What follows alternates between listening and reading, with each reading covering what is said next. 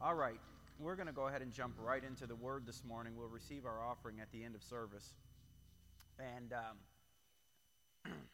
for those of you who grew up in a traditional type church, and you know that if we're worshiping in a gym, we're clearly a non-traditional church. But there are certain traditions, that as Protestants, we tend to throw everything out. And there are certain traditions, especially during this season, that are important to bring us back into remembrance. Because if we don't have an anchor to the past, everything easily becomes secularized. And Christmas season, there's no doubting it's been commercialized. But I want to encourage you, over the next 4 weeks, I'm going to be talking about the gifts of Advent. For those of you who, as I said, if you come from a traditional background, then you know what Advent is. You know what the season of Advent is. And if you don't know, if you didn't grow up in a traditional church, then maybe you've never even heard the word Advent. But the word Advent simply means arrival. And it's where in celebration, we look back to his first arrival. We remember, I'm a big fan of like the Christmas hymns and the Christmas songs, because they sing they're songs about his majesty. They're songs about his first arrival. And I think that, it wouldn't hurt us. I mean, Mariah Carey's great. But sometimes we need to hear some Bing Crosby. We need to hear some of the old Nat King Cole. We need to hear some of the ones that just sang Christmas carols, because they're birthed in faith, and they're just take a breath, man, and enjoy the season. And so as we enter into Advent, the season of Advent, which starts today and ends on Christmas Eve, but of course, since we're non-traditional, we're going to go a little bit further because we don't have a midweek service.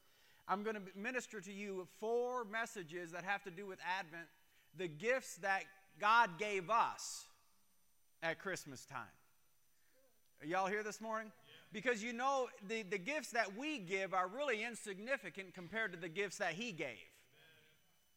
And so this morning we're going to be talking about the unwrapping of love, the gift of love, and we're going to kind of leapfrog off where we started last week, because love, you cannot underestimate, nor can you overestimate the importance of love. The missing ingredient in much of our church today is love. Y'all here? I mean, we got all of the laser lights and the LEDs and all the things to entertain, but to find a body of believers that understand that relevancy. Is it okay if I chase one of these little rabbits here? I remember years ago when we first started, and I'll say this because I know what's going on, but the hardest thing my wife and I have ever done is give birth to RLC. Nothing we've ever done, and we've started churches in communist countries, and it wasn't as hard as starting a church in Greenville, South Carolina. I never had people would show up at our church, and I'm not lying. People would show up when we first started. Steve was there, and they would show up because their church was praying for me to die. And they wanted to see how wicked I was. We had more opposition in starting a church here than anywhere else. And I don't know why I started going down that trail. And nothing was working. And I remember this is back when I used to ride bikes. I jumped on my Harley and I went to another city to meet with a pastor who was very successful. And I sat down with him and told him how everything we've ever done in other nations worked and worked splendidly. And we're doing the same things here we did there with no success. And he began to talk to me about relevancy. He said, you got to be relevant to today. You got to wear tight-fitting jeans, torn up T-shirts, get a tattoo, do something to be relevant. You got to shorten your services. You can't have a service over 60 minutes, 20 minutes of worship, 20 minutes of announcements, and 20-minute sermon, and be done if you want to grow. And I remember jumping on my bike and riding back down Highway 11 crying tears. Because I told God, I said, God, if that's true, if that's the way it is today, if it's all about convenience and nothing about calling, I said, then you're unjust. Because you birthed me 150 years too late. I should have been born back when people loved you. I should have been born back in a time when people cared more about your presence than they did the comfort of the chairs or turning of the second hand. You should have birthed me 150 years ago. I could do without an iPhone, but I can't do without you. And I came home and I told my wife what I was told, and she said, if that's the case, then let's just shut it down. Relevancy is a key word today. Everyone wants to be relevant. But in prayer, it's amazing what the Lord will tell you if you go into your prayer closet. Just pray in tongues for a while. The Lord told me relevance is irrelevant if it's not based on love. Love is the one thing in every age that has kept the church relevant. This is what He told me. Because every man, every woman, every boy, and every girl that has ever been born desired to be loved. Man was created to be loved by God. And when that love was lost from man's perspective, it never ended from God's. Man went on an unending search for acceptance. So when I'm preaching on love, I want you to understand that what I'm unveiling to you is the secret of changing the world. Each and every one of us who have been born into Christ, we've had the love of God poured out on the inside of us, and so you have what you need to change the world.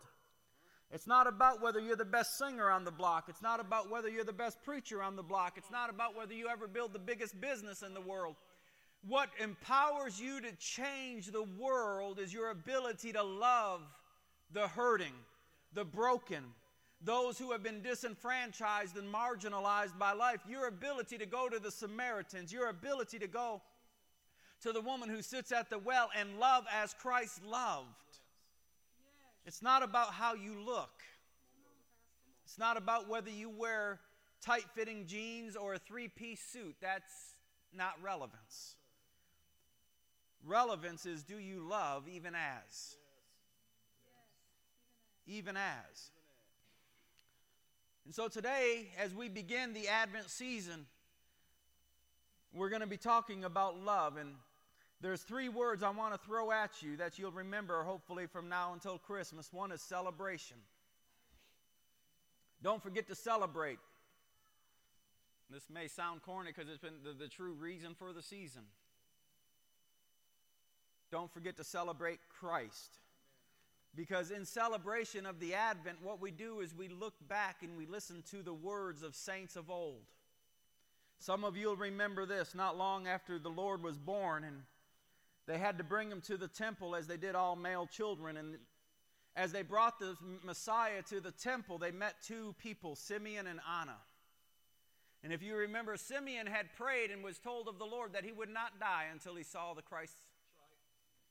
And when he saw the Christ, he held him in his arms and he said, now I can die a contented man, because mine eyes have seen your glory. Yes, sir. And then there was another woman, Anna, who had been married for 7 years.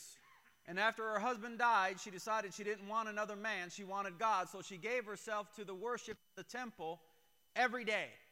And the Bible says she worshiped in the temple every day for 84 years. And she too saw him. Now, when we reflect on that, then we realize that Christmas is truly something spectacular. Yes, sir. Because that's when Emmanuel became flesh and dwelt among us, and God answered the heart cry of humanity for acceptance, for love, and to be reunited with that divine connection. Yes, sir. Is this okay this morning?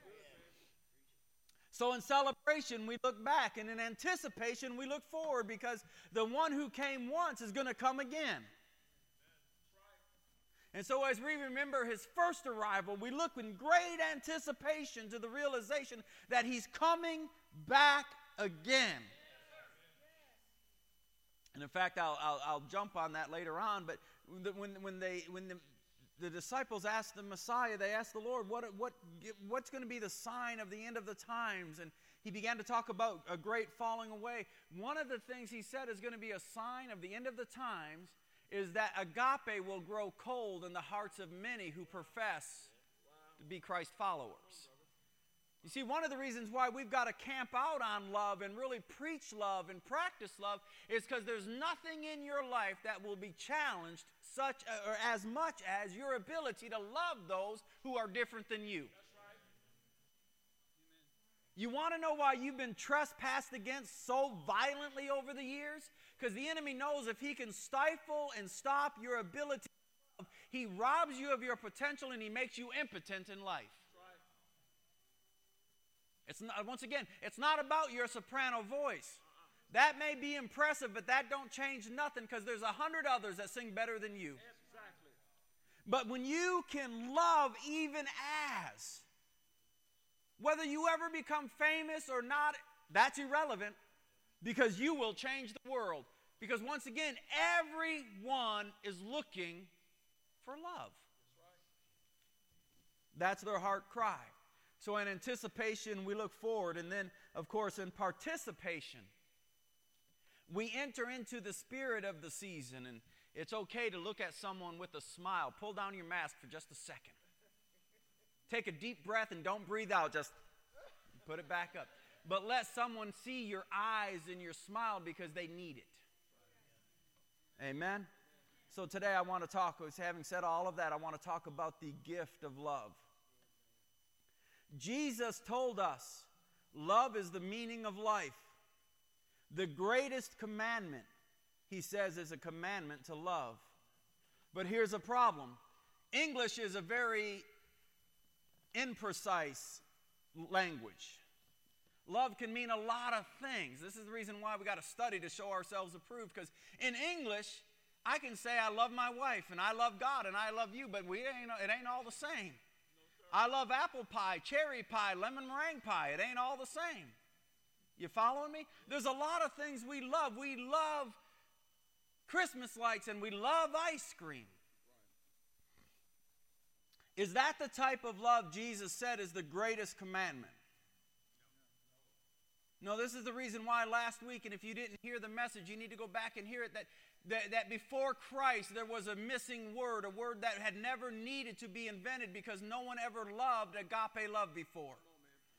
Everyone in the whole world loved based upon merit. If you do good to me, I'll love you, but if you don't do good to me, I'll hunt you down. I'll love you until you no longer deserve my love.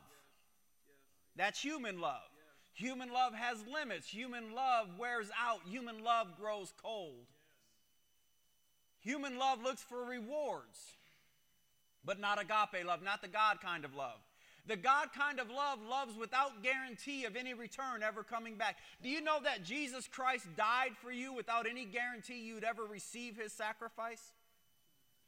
The Bible says that while you were still his enemy, that you had hatred toward God in your heart and in your mind, he loved you and died for you while you were still an enemy. That blows the human mind away because ain't none of us ever been loved that way before. Agape love goes right past the love of mama. Mama don't even love you that way. And this is the even as. This is where he says the agape of God has been poured out within you. Now what you need to do is stir it up and bring it up and use it up before you die. Yes. Love every man, love every woman, love them all. Because that's what makes the church relevant. Amen. It ain't about the songs we sing or how many instruments you... You know, if you have a congregation that loves each other with agape and all you got on the stage is spoons... Come on now. See, you and I need to get our priorities right. We need to stop looking for entertainment and look for exhortation, edification, and true divine comfort. Is this okay this morning? I'm going to try to get through this bit so we can get into the Word. The word love, listen to this, the word love in the Bible is often associated with breathtaking acts of trust and sacrifice. In fact, the first time the word love is used in the Bible, God puts Abraham's love to the test by asking him to make an unthinkable sacrifice. You see, biblical love is not a noun. If you look it up, if you Google love, the very first definition is a noun. It's a feeling. It may be passionate, but it's a feeling. It's a noun. But in the Bible, love is a verb. It moves. It moves out of its comfort zone to touch someone who needs that touch. Love is always in action. You following me this morning? So it's not a passionate feeling. I could go somewhere with that. I can love you and not even really like you. See, we get confused about this. That if I don't like everything you do, if I don't like your views, I don't like your taste in music, I don't like your political stance, I don't like these things, well, then I don't love you. Don't confuse a feeling with a verb, an action. There are people I don't like, but I love. And if their life depended on me to move, I would move. See, there are certain people I love, but I don't want to hang out with. Because I don't like the way they talk. I don't like their negativity. I don't like their outlook on life. I don't like where they're going. But I don't confuse my like with my love. You see, if you get that right there, it'll help you in applying this thing. Because many times we think, I got to like you to love you. There were things the Pharisees and the Sadducees did that Jesus didn't like. But did he not love them? He said, I would have brought you in under my protection, even as a mother hen does her chicklings, if you would have let me, but you would not. He didn't say I would not. He said you would not. I would have. Even if I don't like what you do, I would have loved you. Yes, sir. Yes, sir. Everyone say love. Love is the thing that is most needed, yet it's the hardest because it's the most tested. But if we understand that agape love is not a human emotion, that it's a divine gift, then it doesn't wear out. You will never hit the boundaries of agape. You'll never misbehave so badly that agape stops loving you. In the Bible, love is an act, a sacrifice, a gift you give. Listen to this. Love is the fulfillment of the law and the perfection of doctrine. If I love you, I don't need a set of rules telling me how not to treat you or how to treat you. If I love you, with the love of Christ, then my doctrine is perfect. I know some of you are going tilt depending upon your background right then. Because we always equate doctrine with behavior and holiness. But if your doctrine doesn't birth love, if all it does is change your dress code, then that ain't doctrine. That's foolishness. Because it's never been about behavior modification. It's always, listen, even under the law. There was a time, a man, he was the Bible calls him a lawyer, but he was a teacher of the law.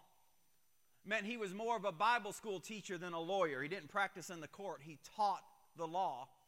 And he came to the Lord and he said, Lord, what do I have to do to inherit eternal life? And the Lord said, well, you know the law. How do you read it? Everyone say law. Not grace.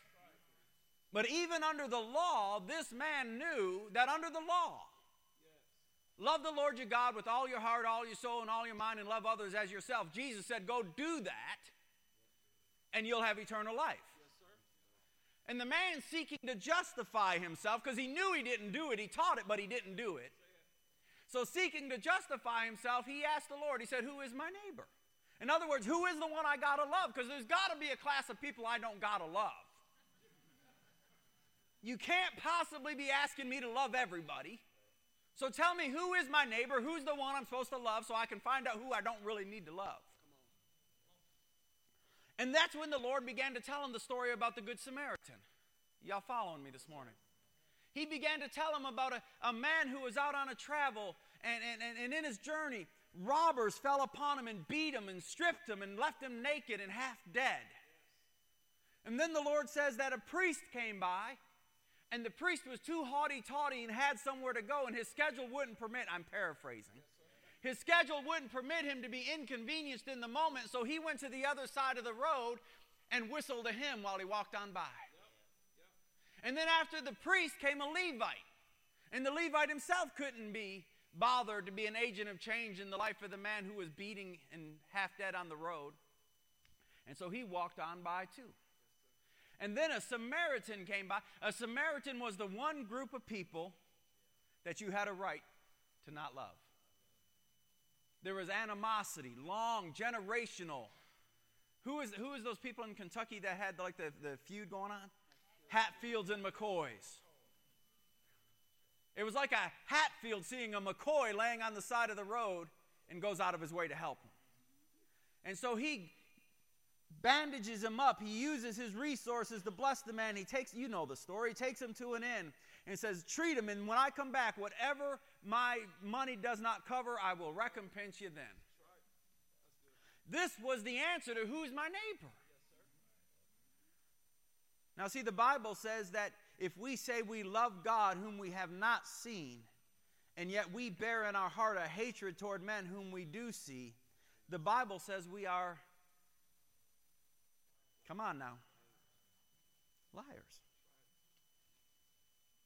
That word hatred it means to cause harm by action. And we would understand that in the story of the Good Samaritan, that those who actually did the beating and did the stripping, they hated the man. Absolutely, got no problem with that. But Jesus is saying the priest and the Levite hated the man too. Now see, they would justify their inaction by saying, I didn't cause that. I didn't do that to them. I didn't put them in that situation. It wasn't my fault they're hurting like that. So why do I need to get involved? I didn't do it. Y'all follow me this morning? But see what Jesus is saying, the agape of God, when it controls us, we can't see pain and ignore it. We can't see hurt and ignore it. We may not be able to do everything Jesus would do, but we can at least lend a hand. We can put our arms around him and say, you know what, you're not going through this alone. I love you. I'm praying for you. And if there's anything I have that you need, it's yours. I can't be all of the answer, but I can be some of it. You follow me? See, I'm talking about agape here, but if we can look at someone in pain and not be moved, the Bible would, is this okay? I ain't trying to be cruel. But if we can look at someone in need and say, go your way, be blessed. The Lord loveth thou with. But we don't do anything to help them. The Bible says, where in you is the love of God? Come on now. Even as, everyone say even as. See, God, he has set the standard so high that apart from him, we ain't never going to be able to do it. Just like when Peter was really struggling with forgiveness. You remember that one? Well, Lord, how many times do I got to forgive these boneheads? Do I got to forgive them 7 times? Because that's a real growth rate for me. I mean, that shows real progress. And the Lord said, no, not 7 times. Peter, try this one. 70 times 7. Wow. And you can see Peter going, oh my God. I got to forgive him like that? And the Lord said, yeah. And he said, so help me, Jesus. And yeah, I'll help you. Love requires our total dependency upon him because we're not allowed to live like flesh creatures. We're not physical creatures that have a spirit. We're spiritual beings clothed in a body, and we're supposed to live from the inside out, not from the outside in. So this is the reason why we can go through a storm and never lose our smile. We can go through trouble and never lose our song because we're living from the inside. Because where is the kingdom of God? Is it over here? Is it over there? Where is it? He said the kingdom of God is within you. See, what the world needs is to see this in action. Because the world's really not impressed by the laser lights. Because you go to Disney, and Disney blows away every mega church. You can't keep up with them, so why try? It's an arms race. You're going to lose. Right? It's not about all of that. It's about saints who don't look alike loving each other. It's about saints who don't come from the same background, loving each other. It's about seeing people that differ in unity. That's what all the world wants to see, because in our culture, that ain't there. So when they come into a church and they see a black man and a white man treating each other as equals, they say, I've never seen that before. When they see us worshiping together of every race and every creed and every background, they say, how did you do that? How did you overcome all of the opportunities for division? And there's one answer. The love of God has been shed abroad in my heart. It's not because I have evolved to some high evolution of humanity. No. It's because I've stepped over into divinity, which blows away all humanity. Because even as He is, so are we in this world. I got 12 minutes and 6 pages of notes. I'm doing a really bad job this morning. Go to 1 John chapter 4. Again, I want to say love is the fulfillment of the law.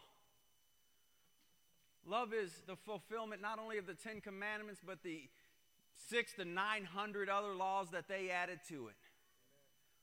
Love is the perfection of doctrine, because it makes me just like Him. 1 John chapter 4, and I want to read verse 7 and 8 out of the New Living Translation. Dear friends, let us continue to love one another. That word continue means to persist, to carry on. Even when you listen, love, it's easy to love those who love you. Come on now. You know, the Bible, Jesus said it this way. He said, if you love those who love you, what credit do you get? Even sinners do that. You got to love those who get on your very last nerve. You got to love those who give you every opportunity to turn your back. Because when you can love those who go to the other side, who wear out your human love, and you can still love them, that's proof you've stepped over into divine love. Now you are like Him. You're walking like Him. You're talking like Him. Do you have the entire Bible memorized? Thank God that's not one of the requirements. I don't have the whole thing memorized. But my goal is not memorization, it's duplication. I'm not trying to impress you with my memory. I want to be just like Him. And that's the goal that we all have, to be just like Him. So let's carry on. Let us continue to love one another. Listen to this. For love comes from God. Anyone who loves is a child of God and knows God. But anyone who does not love, and everyone say agape. This ain't cherry pie love. This ain't lemon meringue pie love. This is agape. Anyone who does not agape does not know God. For God is. I love this. God is love. It's not what God does. God is. This can't be said of any other being in all of creation. God is love. God alone can lay claim to being love. Love is not what He does. Love is who He is.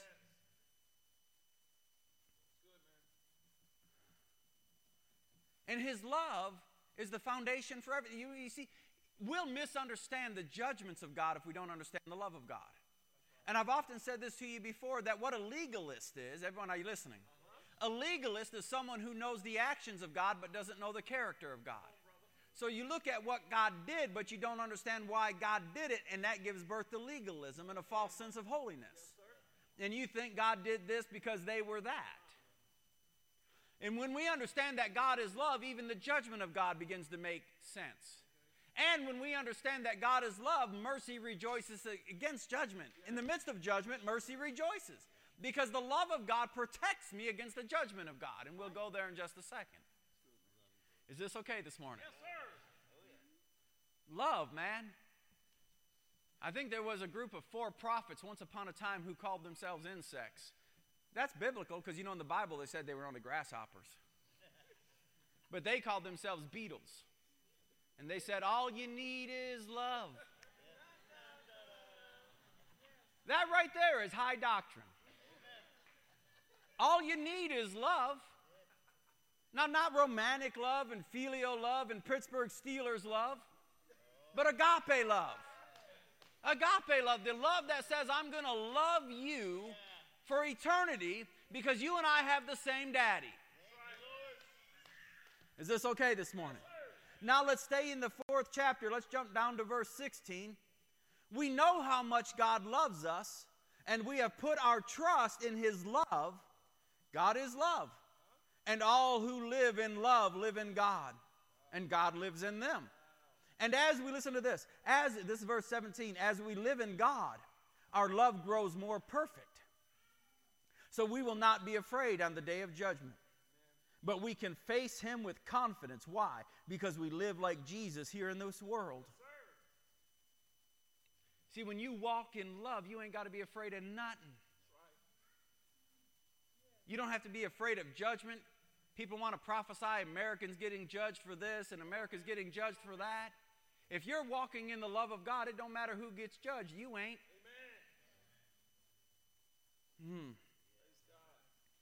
But we can face Him with confidence because we live like Jesus here in this world. Verse 18, such love has no fear because perfect love expels all fear. And that word perfect just simply means it's mental, it's moral, it's inside, it's outside, it's all encompassing. It is who you are.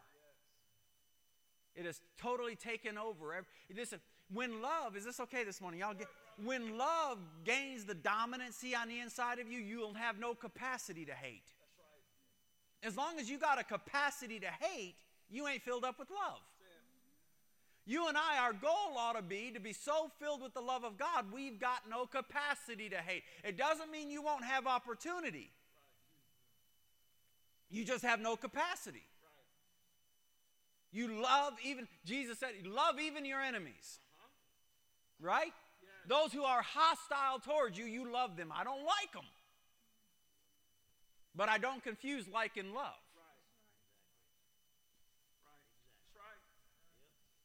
I hope y'all are quiet because this is so deep. Listen to this. Let's continue on. For if we don't love people we can see, how can we love God whom we cannot see? Verse 21, and He has given this commandment. Those who love God must also love their fellow believers.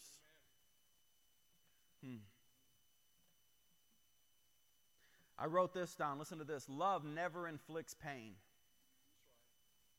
Those who love will know the sting of pain, but they themselves are simply healers and helpers. You'll never hurt someone you love. You'll be hurt by them because love makes you vulnerable and invincible at the same time. If I love you, you have the capacity to hurt me. This is the reason why many times when our love is trespassed against, we simply stop loving.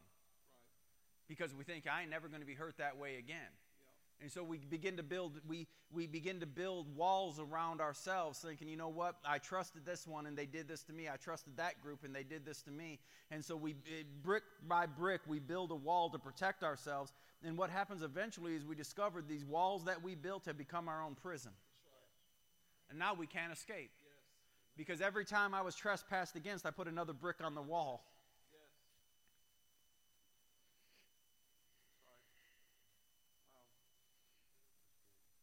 And the enemy has done this because he knows better than we do that if he can shut down this capacity to love, and we think that the goal is to protect ourselves. Can I meddle a little bit? Yes, sir. There's a lot of things I hear in the church today that simply are not biblical. I hear things like, you your own first before you can give. And I hear things about self-love. It sounds so good that you got to love yourself before you have the capacity to love others. And that sounds really good. The problem is you're putting your vision upon yourself and not on Him. Cast thy eyes upon Jesus, looking unto Jesus, who's the author and the finisher of faith. The Bible never ever teaches that you've got to love yourself before you have the capacity to love others. In fact, the Bible teaches the exact opposite, that you're supposed to lose yourself in the love for others. And so when we accept a saying as if it was doctrinal or as if it was biblical, and we think, okay, I'm going to focus on myself first, and then when I get my act together, I'll start being a blessing to others. You're trying to achieve what only God can do through human means, and you know what? You ain't never going to have your act together. Because you're always going to fall short. But when we do it, seek ye first. Seek ye first in priority and prominence. Seek first the kingdom of God and His righteous way of doing things. Then all of these other things will be added to you, but they're not added to you because you sought them. You sought first the kingdom of God and His righteous way of doing things. And the amazing thing about the way God does it is He'll give you wealth and He'll add no sorrow to it, because you never had to trespass against another. You never had to step on their heart, their dreams, or their potential in order to achieve your wealth. He gives you wealth and He adds no sorrow to it. So when people say, how did you achieve what you achieved? It wasn't by loving yourself first and getting your stuff first. It was by putting the kingdom of God. Are y'all here this morning? This is Bible. And you want to know where the power of God is gone? It went out the door when love did. Because when people get to the place where they only tolerate each other instead of celebrate each other, then miracles will cease. Because the atmosphere for the miraculous is love. I ought to be charging y'all tuition. This is like third-year Bible school. But it's the truth, amen? See, we can never, you've heard me say this before. I got to hurry up. You and I can never live supernatural lives by natural means. We can never achieve supernatural results when we try to do it naturally. We've got to walk by faith in order to see faith explode in our midst. And faith works by... Are y'all following me this morning? Love never inflicts pain. Listen to this. The heart is the life of man, but love is the life of the heart. Love makes a romance even out of the commonplace. Love will redeem a wasted life and transform it into beauty and usefulness. When love encounters the one who has been beaten, they don't see the wounds, they see the potential. What do you mean by that, Pastor? Too often we judge each other based upon what we know of each other's past. And we call our... I'm struggling with some of these things. We unqualify each other and sometimes even unqualify ourselves because of what's been done to us or even what's been done by us. And you and I need to never disqualify those whom God has qualified. And He qualified them by love, and He qualified you by love. So we need to quit judging each other and even ourselves based upon fleshly memories. Well, this was done to me, so I can never stand on that stage. No. If God has ordained you to sing from that stage, you will sing from that stage. Because you can never be unqualified.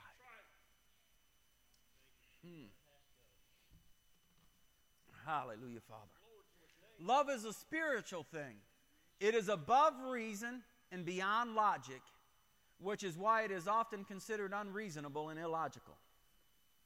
Listen to this. I'm going to hurry up. I'm going to give you the rest of this.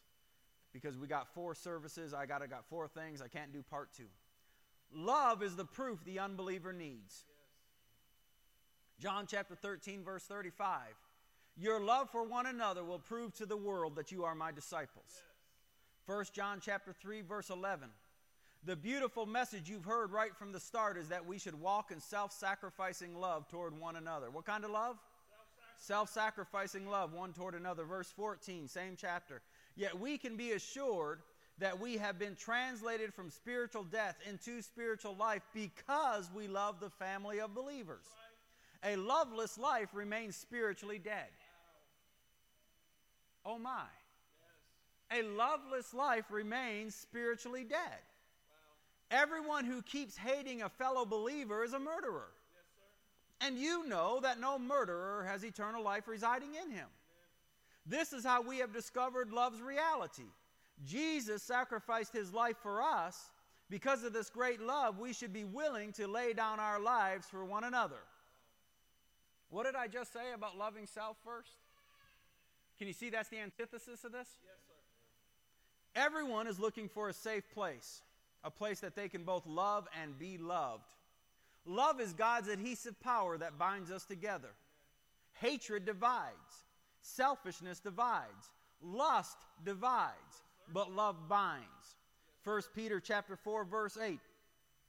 Above all, keep fervent in your love for one another, because love covers a multitude of sins. One writer said that this word here, that this word fervent means to be white-heated, or heated to the welding point. Yes. Have you all ever welded anything together? Yes.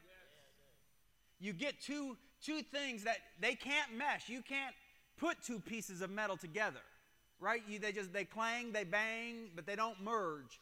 But if you get each piece hot and they come in contact, the two become an unbreakable bond. Can be achieved when the individual pieces are white-heated. And this is what the Bible says love is among us. That if we love one another, there's nothing that can be done that will break that bond. Nothing that can be done will break that bond. And that's what stands as a testimony to the unbeliever.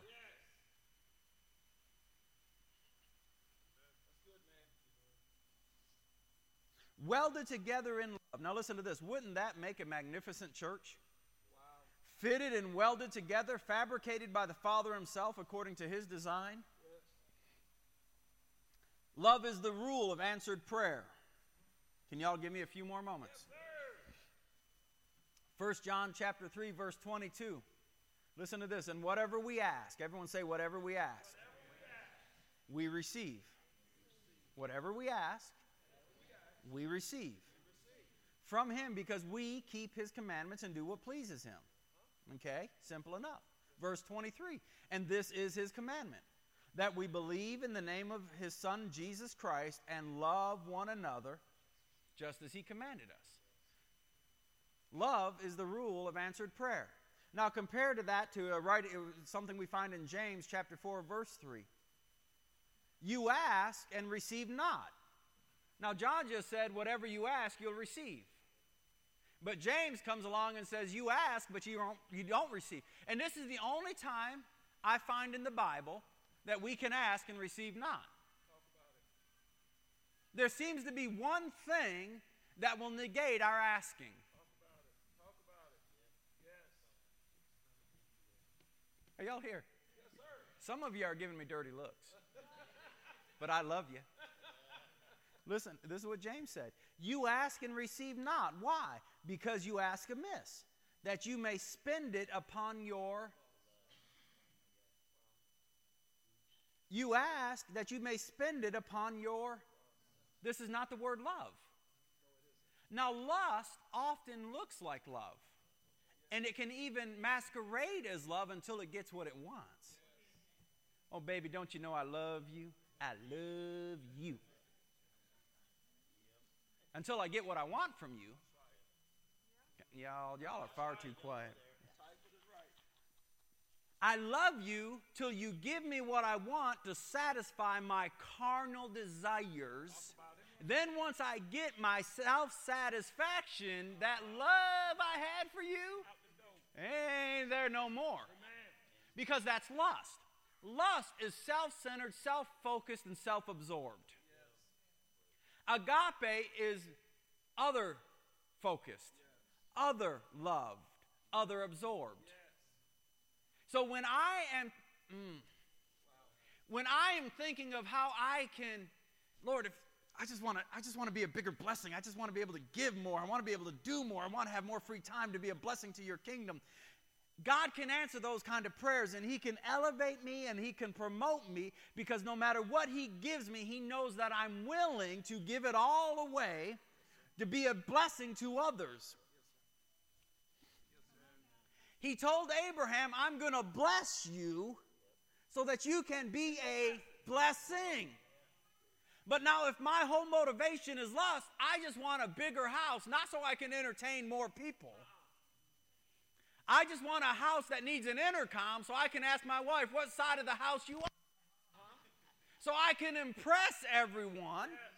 God is under no obligation to fulfill my lust. But when I walk in love, he said, you can ask whatever you wish.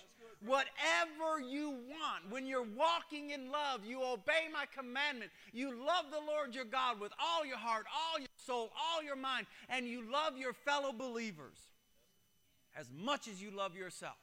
He said, ask me whatever you want. And I'll give it to you. Because I know if I can give it to you, I can get it through you. All right. If we keep his commandment, prayer is guaranteed. Let's say this together. Father, I thank you for this great, big, beautiful gift of love. I thank you that your love lives big in me. That your love flows through me in a big, big way.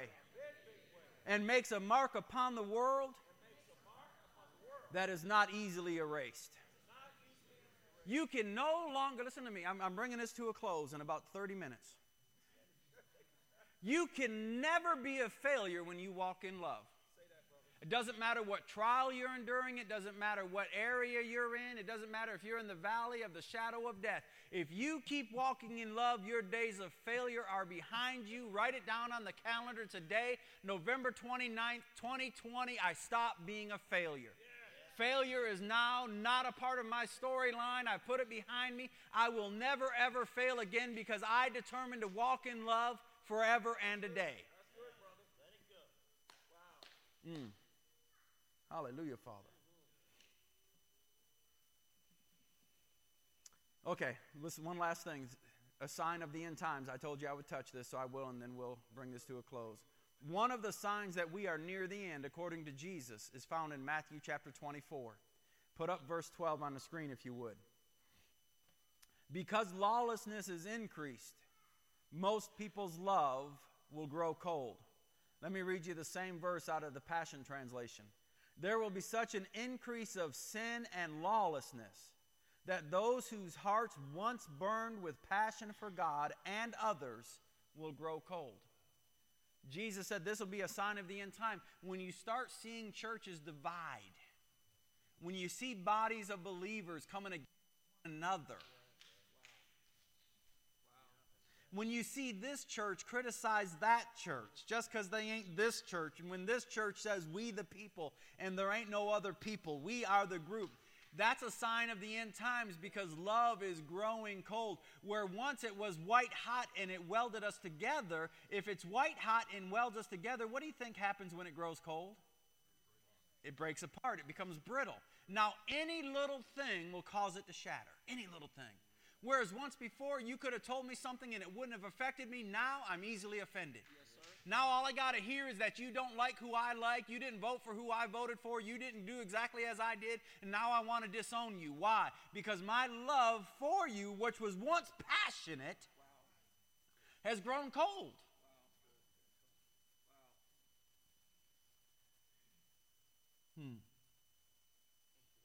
This is the only time in Matthew, this is the only time in the whole book that agape is used.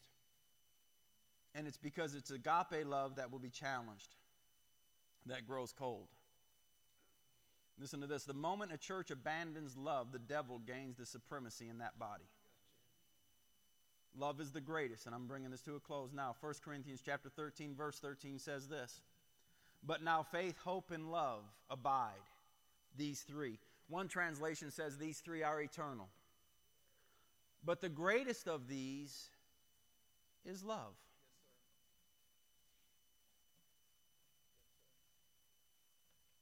It is the love of our congregation that keeps our congregation relevant.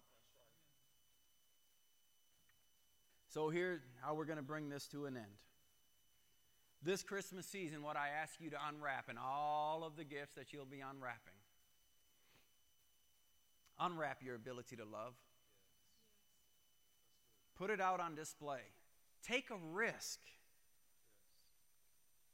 to love again. And ask the Father to help you. In fact, go ahead and stand to your feet.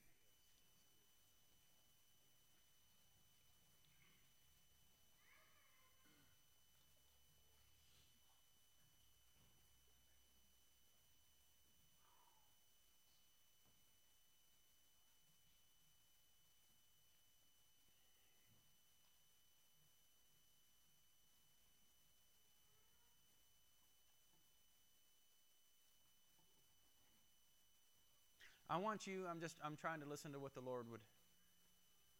You don't need to say this out loud, but some of you have a hard time loving because you keep getting an image of them. And so I want to ask you, we're going to just have a moment of, I want you, between you and your God, to take a moment and forgive them. And I know there will come a day I'll have to teach on what real forgiveness is. Forgiveness doesn't mean you forget and you then submit yourself to the same thing over and over again. Forgiveness simply means that you release yourself from their hold. That you'll no longer be controlled from afar by someone who did something to you in the past. It simply means you let it go.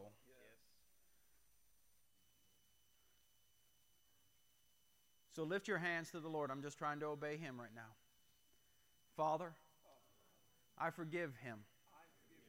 I forgive her. I forgive them. I release them. And I release myself from that point of pain. I forget those things that are behind so that I can press on to a brighter day, a greater future, a destiny that you have designed for me. So by faith, I declare you are forgiven. I release myself from your bitterness, your toxin, and your poison. In Jesus' name, I am free. Now we're going to say one other thing now that you've let them go. Father, in Jesus' name, I know your love is in me. For I believe your word. I've put my faith in Jesus. And I know you poured your love inside of me. So now I pray that it would bubble up. That, Father, you'd give me the ability to express that love in meaningful, biblical, and significant ways. Father, I declare in Jesus' name, I'm a lover, not a hater. I'm a believer, not a doubter. And from this day forward, I'm a winner, not a failure. In Jesus' name, give the Lord a hand clap of praise. Hallelujah, Father. All right. Now, there's one other thing. I thought I was going to let it go. You can take your seats real quick. You will be dismissed.